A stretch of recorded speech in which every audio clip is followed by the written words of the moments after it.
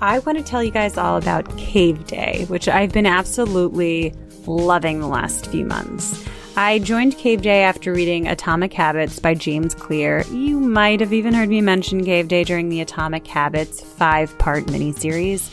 Cave Day are group-focused sessions led on Zoom that focus on monotasks. So have you ever had a task where you constantly feel just distracted by Instagram, your phone, text messages, TikTok? It takes you forever to do something super simple. Cave Day asks you to put your phone somewhere where we can't see it and focus on the one task ahead of you for the period of time you're in the cave. I take it one step further and use one of their weekly planning workshops to decide on my goals for the week, breaking them down into monotasks and planning out my week of cave so I can get it all done. I've never been so productive. You can sign up for 1, 2, or 3 hour-long sprints, depending on the task in front of you. And it doesn't even have to be work. Let it be that yoga session you keep pushing off, or meditating, or making a fun lunch. But have other people there to be accountable. I work from home, and sometimes, especially with this podcast, it often feels like I'm doing everything on my own. So logging into these focus sessions, seeing other people work, using Cave Day strategies and techniques and routines that help me stay on top of it, I feel like it's just a no-brainer. Join me today. Try the first month for only $1. Or your first 3 months for only $40. I get so much work done in the cave without feeling burned out. The link is in my show notes for the discount.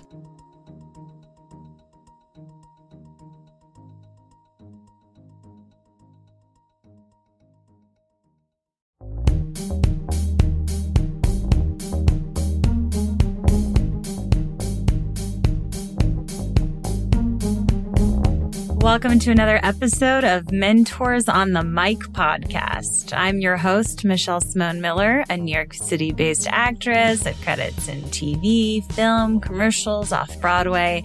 And if you're new to the podcast, use this as your guide to pursuing a career in the entertainment industry. Today, we are focusing on actors or anyone who wants to learn a little bit more about acting from one of the most incredible acting coaches alive. If you haven't yet, please find us on Instagram at Michelle Simone Miller and at Mentors on the Mic. On Twitter, I also have a wonderful mailing list. If you want to hear a little bit more from me, I only send out like 1 email a week, if at all. So I will not bombard you. But the mailing list link is in my bio or in the show notes to this episode. And stay in touch. Let me know what you think. Give me a 5-star review and give me feedback. I love hearing from all of you. So let's talk about our guest today, shall we? I first heard his name around 2014 or so. And actors spoke about him with such reverence, and casting directors recommended his services to actors in workshops. If you asked a casting director, are there any acting teachers you specifically recommend? This guy's name would pop up. And I kept wondering what was so great about him that people would describe him as life-changing. I mean, that's literally what actors would say. His teaching was life-changing. And at one event, a casting director said that after a couple actors she knows worked with Bob Krakower, she noticed an immediate change in actors and their work. Bob rarely does interviews. I really, really, really am grateful for him to come on to this one. And I'll just give you a little bit more information. Here's a little more about Bob. Bob Krakower is recognized as one of the top acting teachers and coaches in the business. His clients have been nominated for Academy Awards, Emmy Awards, Tony Awards. He's sought after by studios, networks, producers, actors, and he works primarily from his home base in New York while maintaining a schedule of coaching on set for film and TV around the country. His clients have included Rooney Mara, Michael Lembeck, Josh Duhamel, Louis C.K., Reba McEntire, Jessica Hecht, Laurie Metcalf, and so on. Many of their quotes can be found on his website, which I added a link in the show notes. And in this episode, we talk about everything. We talk about his start teaching first-year graduate acting and working as the associate director for American Conservatory Theater in San Francisco by 24, making him the youngest person to hold that post at a major theater school in the U.S. We also talked about what he learned working at an agency for a year, later in casting television, and what that taught him about working with actors. There's some great lessons there. And he also gives great advice on what actors can do outside of their work. And he gives a wonderful tip on how we can approach a scene. Without further ado, here's Bob Krakower. Welcome to Mentors on the Mic. I'm so happy to have you. And thank you for doing this. I know you don't do this often. It's my pleasure. So, Bob, what was your first role in the entertainment industry? The first play I ever saw, I was 17. I grew up in New Jersey, and they took a bunch of us to see a play, which made literally no impression on me. And the second play I saw was when I was 20 years old because my girlfriend wanted to go to Chorus Line, a play I completely didn't understand. And 4 years later, I was teaching acting at the American Conservatory Theater, to which I can only say who thought that was a good idea. But ultimately, that was I was a stage management intern. I made $50 a week, so I guess that was my first job. Amazing. When you were there, did you have any idea this is something you wanted to do? Or did something click, if you will? Or you just kind of were like, I'm going through the motions and this is the next thing? Well, I didn't have any dreams or aspirations of any kind. It's a long story, which I won't go into, but I accidentally fell into an acting class in college to complete a credit. And unfortunately, one of the things you had to do to pass the class was audition for a play. And I tried to talk the teacher out of it, but I wasn't that charming. So it was Old Emir's Clay Pot. And I was cast as the clay pot. And Oliver Platt was in it. And I loved rehearsing. I thought that was fun, but being on stage was catastrophic. They don't make them anymore, but it was mostly Quaaludes and donuts that got me through the performances. And I asked somebody, is there a job where you can rehearse all the time, but not have to be on stage? They said directing. I went, no, because then I'm responsible for the whole thing. Another job where I'm not responsible for the whole thing. And this guy, the Downing class professors laughingly said to me, well, you could always teach acting, but you don't know anything about it. And I was like, but I can rehearse basically all the time. It's like, yeah. If I'm good at it, is it possible at some point I won't have a boss? He's like, if you're good at it, sold. Which is why I applied to ACT, although that's a nutty story. I think in a lot of ways, I've been thinking about this a lot recently. I think in a lot of ways our lives pick us because the number of screwy, odd, strange things that had to fall the right way for me to end up where I ended up, there's too many to count. Starting with, I got hired as a stage management intern at ACT. When I got there, it turned out that the general manager thought the stage managers needed an extra intern. The stage manager thought the general manager needed an extra intern. Nobody needed an extra intern. So I was hired, and then there was really no reason for me to be there. But, made the best of it. Yeah. Did you learn from anyone while you were there? Were there any teachers that you shadowed or anything? I mean, I assume you're really good right away, just naturally, at being able to communicate with actors. I think that's something I keep hearing in the different people that have worked with you, that you see something, you see an issue that they have, and you're able to kind of very expertly connect with them and show them a different way of doing it, show them a different perspective, and it hits them. So I think that is obviously natural. What about the terminology? What about, did you kind of make it up, or did you learn from someone like, oh, this is what they normally say, and this is how I can make it easier to understand?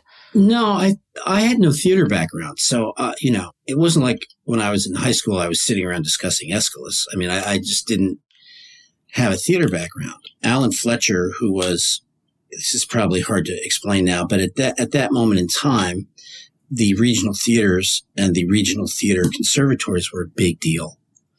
And Mr. Fletcher was kind of the king of that. Him, guy named Michael Kahn, who was at Juilliard, Zelda Fitzchandler, who was at NYU. He was a very unique guy and didn't really get along with a lot of people for reasons that nobody understood, including me. He took a liking to me. And I think it was simply because I didn't ask him anything. You know, he would ask me to do something, I would do it, and then I would sit there, and I made no demands on him. But he was the person that I watched the most. He was the first person I started to understand what I needed to learn to do this, except because I didn't have a theater background. I also thought a lot of what I was seeing was not really good. It didn't make any sense to me. It seemed very highfalutin and theoretical, and it seemed like the actors agreed to stuff they didn't know what they were agreeing to. And sort of the giveaway was, you know, you'd take a class and then everybody would go to the Penny Farthing, which was a pub nearby, and then argue about what had happened in class. And I just remember thinking, well, that doesn't make any sense. Why does everybody have a different understanding of this? It also was clear to me nothing applicable to film and TV, and film was mostly what I watched.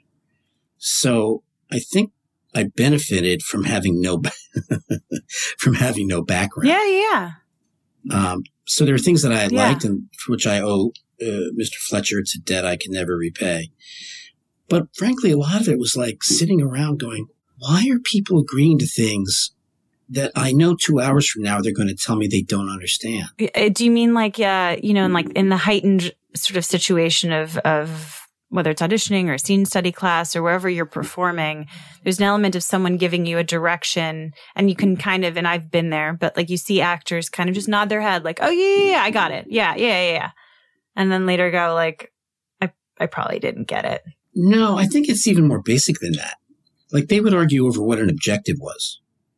Like everybody had a different understanding of what it was and then a different sense of how to execute it. When the teachers critiqued it, I was like, well, how does anybody know what they're talking about? I mean, you know, in later years, I worked with the Atlantic Theater Company. They had the practical aesthetics, which was extremely interesting and smart.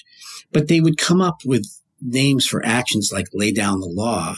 And then somebody would do a scene and then the teacher would go, see, lay down the law. And everybody would go, yeah, lay down the law. And I'd be sitting there going, how did we all agree that that's what this is? It was as basic as that because I had no lingo. I had no history. I was coming at it clean. I had no preconceived notions. And I was just a guy from New Jersey. So I wasn't trying to be an artist.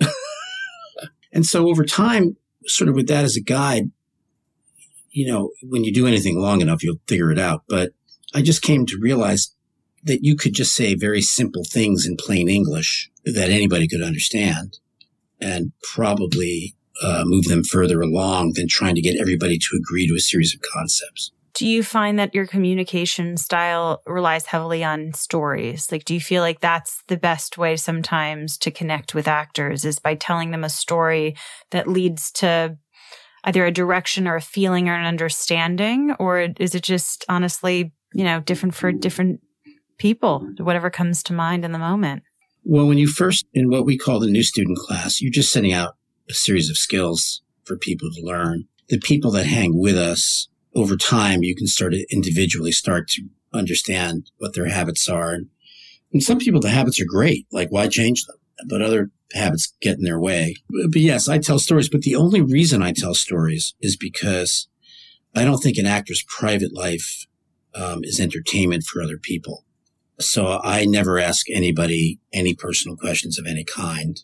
But I'm happy to use myself and all my folly to anecdotally demonstrate a point, which is why I tell stories. I'm trying to keep from I don't want you to have to tell stories. Understood. You're not someone who would ask the actor, so let's dive in. What was the last time you felt shame? Tell us about that. Yeah, no, that's above my pay grade. That's a different person you need to talk to. Right? Because if somebody said to me, and it did happen in school, you know, somebody would say to me, you know, this scene's about you and your father. I can't remember who the teacher was because Mr. Fletcher said, if you want to be a teacher, you have to take acting for a year, which I did with Quaaludes and Donuts. But I remember somebody saying to me, you know, so this is a scene about you and your father. Tell me about your father. And I was like, and without skipping a beat, I was like, fuck you. Why don't you tell me about your father? How about that? Like, what does that have to do with anything? Right? I occasionally will ask somebody to close their eyes so I can't see them, and I'll float a question. And when they think they have it, they'll nod and they'll open and we'll go. But there's no discussion. There's no revealing. It's not our business. It just isn't. Understood. Well said. So by 24, you became the youngest person to hold a post at a major theater school. So that's a big deal in the U.S. And then in 1986, you took over the acting program at the Actors Theater of Louisville. So, you were teaching at different places. When did you start? When were you an assistant to Susan Smith at Susan Smith and Associates Agency? No one has ever asked me that. I loved Susan Smith. I should say, for those that don't know, Susan Smith was truly, truly, truly, truly one of the great agents of our time. A very small agency, just her. She occasionally had partners, which didn't always work out, but her taste was amazing. I mean, I worked for her. After ACT, I went with Alan to start the National Theater Conservatory, and then he passed away, and I was 25 or whatever, and clearly not qualified to take over a conservatory. And then my dad got sick. He had cancer. And so I came back to New York, but he wouldn't let me come back unless I had a job. And so I just called a bunch of friends and I got a job at Susan's. And her client list was amazing. It was like Brian Dennehy, Tom Hulse, Jane Kaczmarek, I think Bradley Whitford, Kathy Bates. I mean, it was amazing. And she was very, very loyal to them and they to her. And this is no secret. She was also 40 miles of rough road on a good day. For whatever reason, she was hard on everybody in the office, but not on me. And nobody understood why. It was very confusing. Why do you think she wasn't hard on you? Honestly, because she was Jewish and I was the only Jewish person in the office, to be frank. I mean, I don't know that that's true, but that's how I felt about it. And it was the only explanation anybody had. But when she couldn't go to the theater to see her clients because she knew I had a theater background, she would send me. And I learned so much there about what it means to be a working actor. And also, we ran in packs. I mean, I was in my 20s and some of the people I ran with were like Rhonda Price and Ruth Ann Secunda and David Kolodner and Peter Levine and A.B. Kaufman and Alexa Fogel. I mean, who are now, we were all in our 20s. We were all assistants wherever we were working. And I got to know those people and really like them. And I learned a lot from them about why actors that I liked, they didn't, and why actors I didn't like, they did. And it all revolved around what makes somebody you want to hire. And which is really, coming from the theater, but having no real theater background, that weirdly made more sense to me. And so I thought about it a lot while I was there. And Susan offered to franchise me as an agent. She wanted me to be an agent there, which I think I would have enjoyed. On the same day, John Jury called me from Actors Theater of Louisville and asked me to come interview. And I didn't really know what to do. And my father, who was quite ill, said, look, go do the theater interview. You want to teach. If it doesn't work out, you can be the agent. But if you start to be an agent, you'll probably never go back to teaching. He was a smart guy, my dad. Yeah. So I ended up going to Actors Theater after that. So what was it? I heard you said it really beautifully there in terms of what you liked and what they didn't like and vice versa. But I heard you mention in another interview something similar, which is the actors that you felt were really good but wouldn't book, and the actors who wouldn't book or who would book, but that you didn't really like their work as much. So obviously there is a difference in some ways of the people that are working, but that may not necessarily have whatever it is. I don't want to say talent, but something else. What do you think that is? What did you notice? Well, the first thing I noticed was that my opinion didn't matter at all because there's skill and there's taste. You and I can talk about actors all day long, and there are going to be actors that you like that I don't, and vice versa. You can start a near riot in a classroom by bringing up Anne Hathaway. So I knew it was a matter of taste. And part of what you realize is Alexa Fogel's taste is not A.V. Kaufman's taste, is not Mark Sachs' taste, is not Carmen. They're human beings, and they have their own taste in acting. So you as an actress can make a tape and send it to Alexa Fogel, and she's not interested, and send the same tape to Kathleen Chopin, and she's going to say, where have you been all my life? So that was part of it. And I thought, well, then if there's no universal, what is there?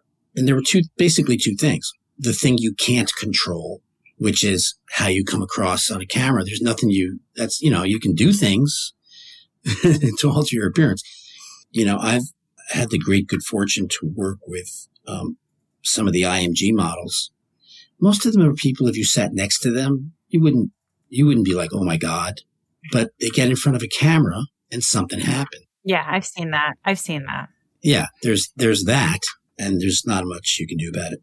But the rest of it I realized was skill, which is why we teach skills. We don't teach. So skills, can people also refer to that as technique, almost like audition technique, right? There's something about. Well, to me, it's on camera technique. You all are most interested in auditioning, which I understand, but it's on camera technique. The things that we work on are true on set as well as they are at home, especially now that you're making your own tapes. I mean, we treat actors, I treat actors as filmmakers because at the moment, as it turns out, that's what you are, whether you want to be or not. I started to work on it in theater, and John Jury did me a great service, which is he basically said, here's your budget, don't burn down my theater. I had the run-of-the-mill ATL, but with that budget, I didn't bring in theater professionals. I brought in agents and casting directors because of my previous experience. And lo and behold, a ridiculous number of our folks who were in Kentucky were getting hired for things. And it was just because they were exposed. They were in their early 20s and they were exposed to people who needed them. And it wasn't complicated. It was what it was. But nobody had used the money for that. It was always, let's bring in a Chekhov teacher, a Shakespeare teacher. And I just decided I'd teach those myself and spend the money introducing them to the profession. I don't know that they were any better or any worse than the other actors. I just knew that you had to get people in front of people. Otherwise, what was the point? Absolutely. So at what point did you start working in casting? Yeah. So Alexa and I had met 5 or 6 years earlier, and she was then in charge of ABC, and they were hiring a lot of my students. And she's like, why don't you come back to New York and work for me? I wasn't really sure I wanted to do that, but two things were going on. One is I was having a bad time personally, having a lot of personal struggles. And the other was I'd missed New York. So I came back for those two reasons, so I could be back at home and find a good therapist. And the first show I did was NYPD Blue with Stephen Bochco and David Milch. And I mean, when I say I did, it was Alexa's show. Yeah, I get it. I pre-taped and read with actors. But still, I mean, and I tell this to actors who are like, well, what kind of internships do I get in school while I'm trying to be an actor, trying to study to be an actor? And I always say, if they'll hire you, do an internship at a casting office or absolutely. At an agency. Yep. Because of the same things you're saying. So what did you learn in casting that you maybe hadn't picked up on? No, what happened was I was bringing in actors like the big New York actors, and Mr. Bochco and Mr. Milch weren't responding to them. And then they would bring in people and I'd be like, I don't get it. I actually almost got booted off the project. But again, when I say our lives pick us, I was going to get booted off the project. And then Mr. Bochco, I don't know how it came up, but it turned out that Alan Fletcher, who was my mentor, had been his teacher at Carnegie Mellon. And because of that, he was like, all right, fine, I'll explain it to you. And so he started to show me why this actor was useful to them and that actor was not. And a real light bulb went off for me because it actually had been all the things I'd been thinking about since I was at ACT, but everybody told me I was wrong about. And I realized as he was telling me these things that in my mind's eye, I was mostly thinking about film and TV, not about theater. And that the things I was thinking about were more screen related. And I was very lucky. I got to do My So-Called Life. Which the showrunner was on our podcast, Marshall Herskovitz. Yes, Marshall. I don't know if you interacted with him at all. A little bit, again, mostly Alexa. It was him and Ed Zwick. And as a side note, the show was beloved but canceled. I know. I loved that show. I remember watching repeats of that. I was like, this is great. When it was canceled, I was then working at MTV, and I loved the show. And by then I was working for a guy named Joe Davola, who's, I think, one of the greatest television executives who's ever lived. A great guy, he turned out to be a real friend, a real character, just the best. And I had started to learn about ratings and stuff like that. And what I noticed was that the low ratings that my so-called life was getting would have been high ratings on MTV. And so I went to Joe and I said, why don't you figure out how to run this on MTV? The demographic was right for them. And then he and Doug Herzog made a deal to run it on MTV, which it did.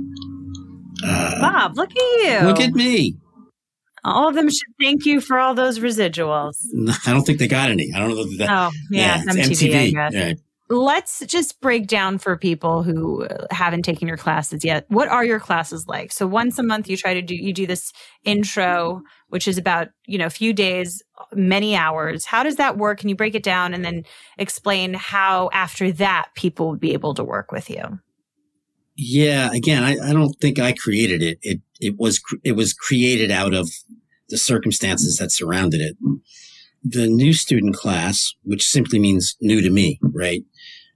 I mean, we have classes where we have models who've never acted and Tony Award winners who can't book a Law and Order. So we don't audition people. We're not on social media. We don't run ads. I mean, nobody knows we're there unless somebody tells them. And because I think talent is subjective on a good day, I don't engage in an assessment of it because I might like an actor that you might not. And now I'm going to tell you they're talented. You're going to tell me they're not. So I don't get too bent out of shape about that. Also, I've worked with people from Yale and Juilliard and all those places, but I've also worked with basketball players and hockey players. And it's something that anybody can learn if they're willing to put their time and effort in. And by the way, when you have somebody like from Juilliard in the class and you have a model, you can always see them go, ugh, with a model. And then that model stands in front of the camera and they go, huh? Oh my God. Also, if you're a model, you understand the frame and camera work and your eye immediately picks up where the light is in the room. It's just amazing. So it's 4 sessions, although my time management isn't always the best. So sometimes it's 4 or 5 hour session. There's a scene done in the first class to teach certain skills. Everybody works. There's no such thing as watching. Everybody has to work. The second day are 2 scenes that build on the skills of the first day. The third day builds on the previous 2 days, and the final day puts it all together. So it's not as mysterious as people make it out to be. Well, it's mysterious only because it's hard to get into. I mean, in the sense that you just have a lot of people who want to be part of these classes, and I think only a certain amount that you can have each month, which makes sense. I mean, it sounds like something. It's not like you can do this every weekend. That's a very specific process, right? That's yeah, yes, it is. Well, we started. I have some teachers, a couple of folks that work for me, who started out as actors and who have been with me for, Gamila Wright and I have been working together on and off for 20-something years. I love Gamila, by the way. I worked with her at TVI Actor Studio back in the day. Oh, really? Yeah, she's an amazing teacher and private coach and astoundingly even a better human being. Jess Cummings, who's been teaching for over a decade, is going to start teaching a new student class as well, just so we can open up the studio to more people. When we took our own space, which I had never done before, I'd always rented from other people, we realized that we had to be responsible for things in ways that we'd never had before. And we weren't sure that we'd be able to do it. And we were trying to figure out how to do this. And I was talking to, I can't remember but it would have had to have been Larry Moss or Leslie Kahn, and were other acting teachers, wonderful acting teachers. And what I learned talking to them, because Larry had his own studio for a while, gave it up, and Leslie has her own place in LA, was that we were, in essence, allowing about 150 people into the studio each year, and where most studios are letting 150 people into the studio each month. So I was like, oh. So we tried to figure out what the problem was, and it took a little while to figure out, but we realized the problem was me. So, Jess, I had sent Scott Freeman has a studio, acting studio, as theater teacher. He wanted a couple of film teachers, so I sent Jess and a nice fellow named Vance Barber over there, and they'd been teaching there for a while, and they had to deal with new students. So Jess, who's taught a version of the class and who's been teaching and has been with me for over a decade, she's going to start teaching the new student class as well. I think she actually started this month. We're doubling the amount of people that are taking the new student class, and we're still woefully less than pretty much everybody else. Well, but it's a little baby steps. We're getting there. Yeah. And also we've talked about this on another call that, we all have our strengths, and we're just trying to learn the stuff we don't know. And then my next question really is just, in your opinion, what do you think actors should do every day or most days to keep up and to be a better actor? Are there any habits in place you recommend? Anything about approaching text? What do you suggest for actors who are listening? Well, the first thing is to try to live your best life under whatever circumstances are currently available to you. I mean, obviously, when you're learning how to act and you're not working as much as you hope to, and you may have a second job and a third job, and you're living in New York City or LA, living your best life is extremely difficult and utterly challenging, but it can be done. And part of that, I think one of the benefits of class, especially in-person class, has to do with meeting other actors, because no one can do this alone. It really does take a village. And, we try to foster as much as we can people working with each other, taking care of each other, being there for each other. We don't make anybody do anything, because if I have to make you rehearse, then you got bigger problems than whether you're going to be an actor or not. But we encourage our gang to help, which is why it's called the gang. To help each other out. So, take care of your life. Find people who can keep you on task, right? If you know you're going to meet every Tuesday and Thursday to work on a scene with other people who are going to hold you accountable, you'll probably have more of a chance of showing up than if you do it by yourself. 100% true. It's a little bit like going to the gym, but do you recommend that for actors, that they have a continuous thing once, twice a week where they work on stuff with other people?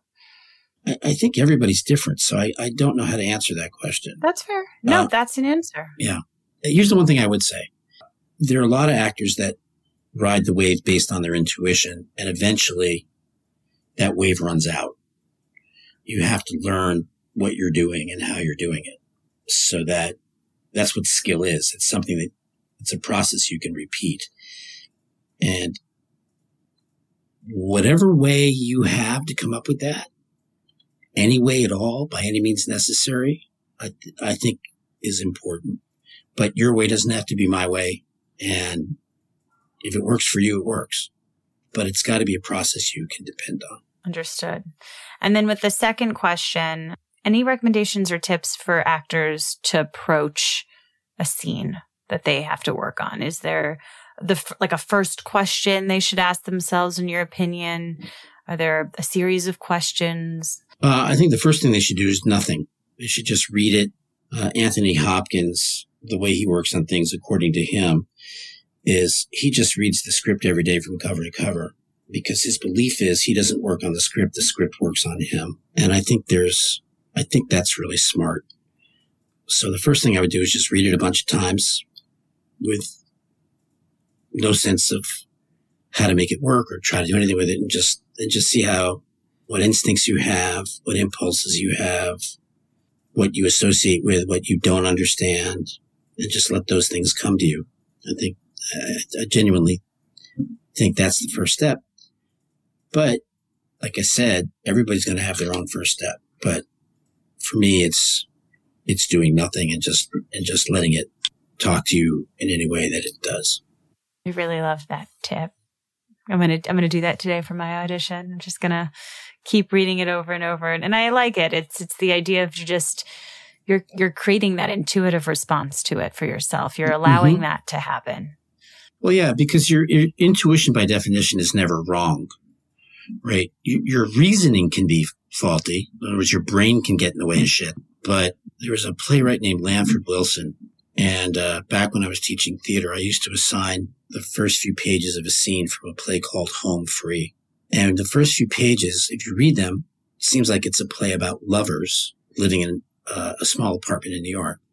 As the play opens up later, you find that they are brother and sister, and they're agoraphobic, meaning they're fear of open spaces, so they're stuck in the house. And invariably what would happen is people would read it and feel like they were lovers. And then once they learned they were brother and sister, they would say, oh, I was wrong. And I'm like, no.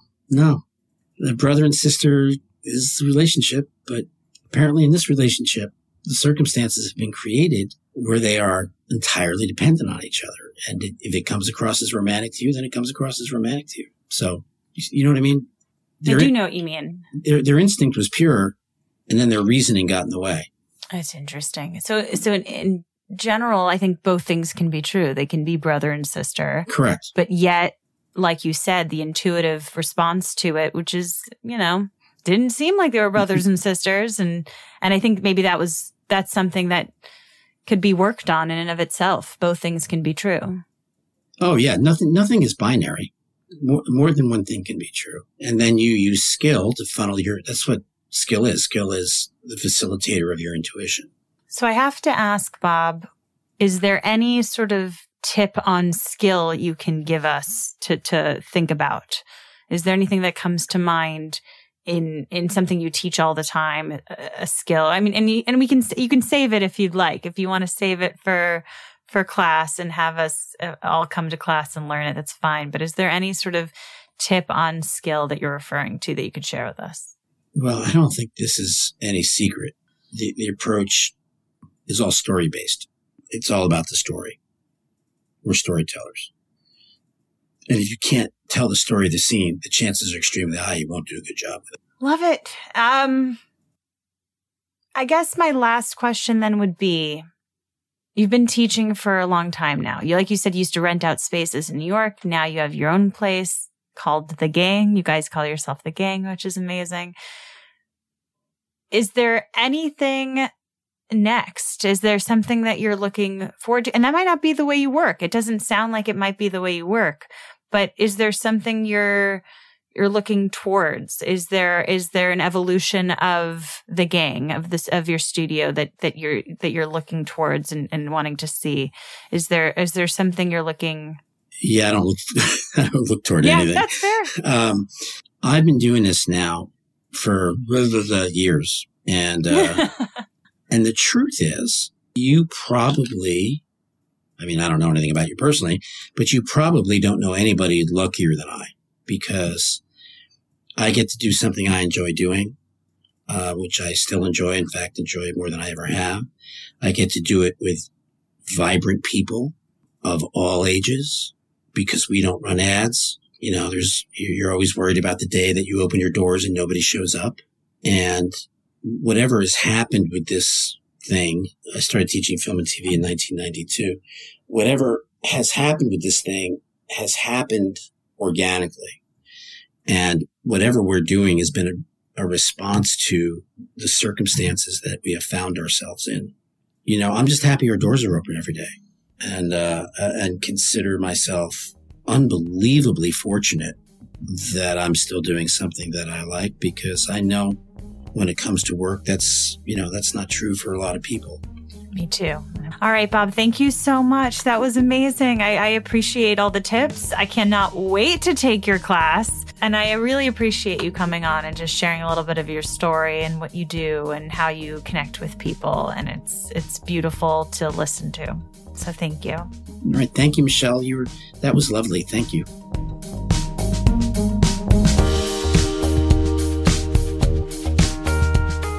Thank you so much for listening to Mentors on the Mic. If you enjoyed the episode, please share it with a friend in entertainment you know would love it.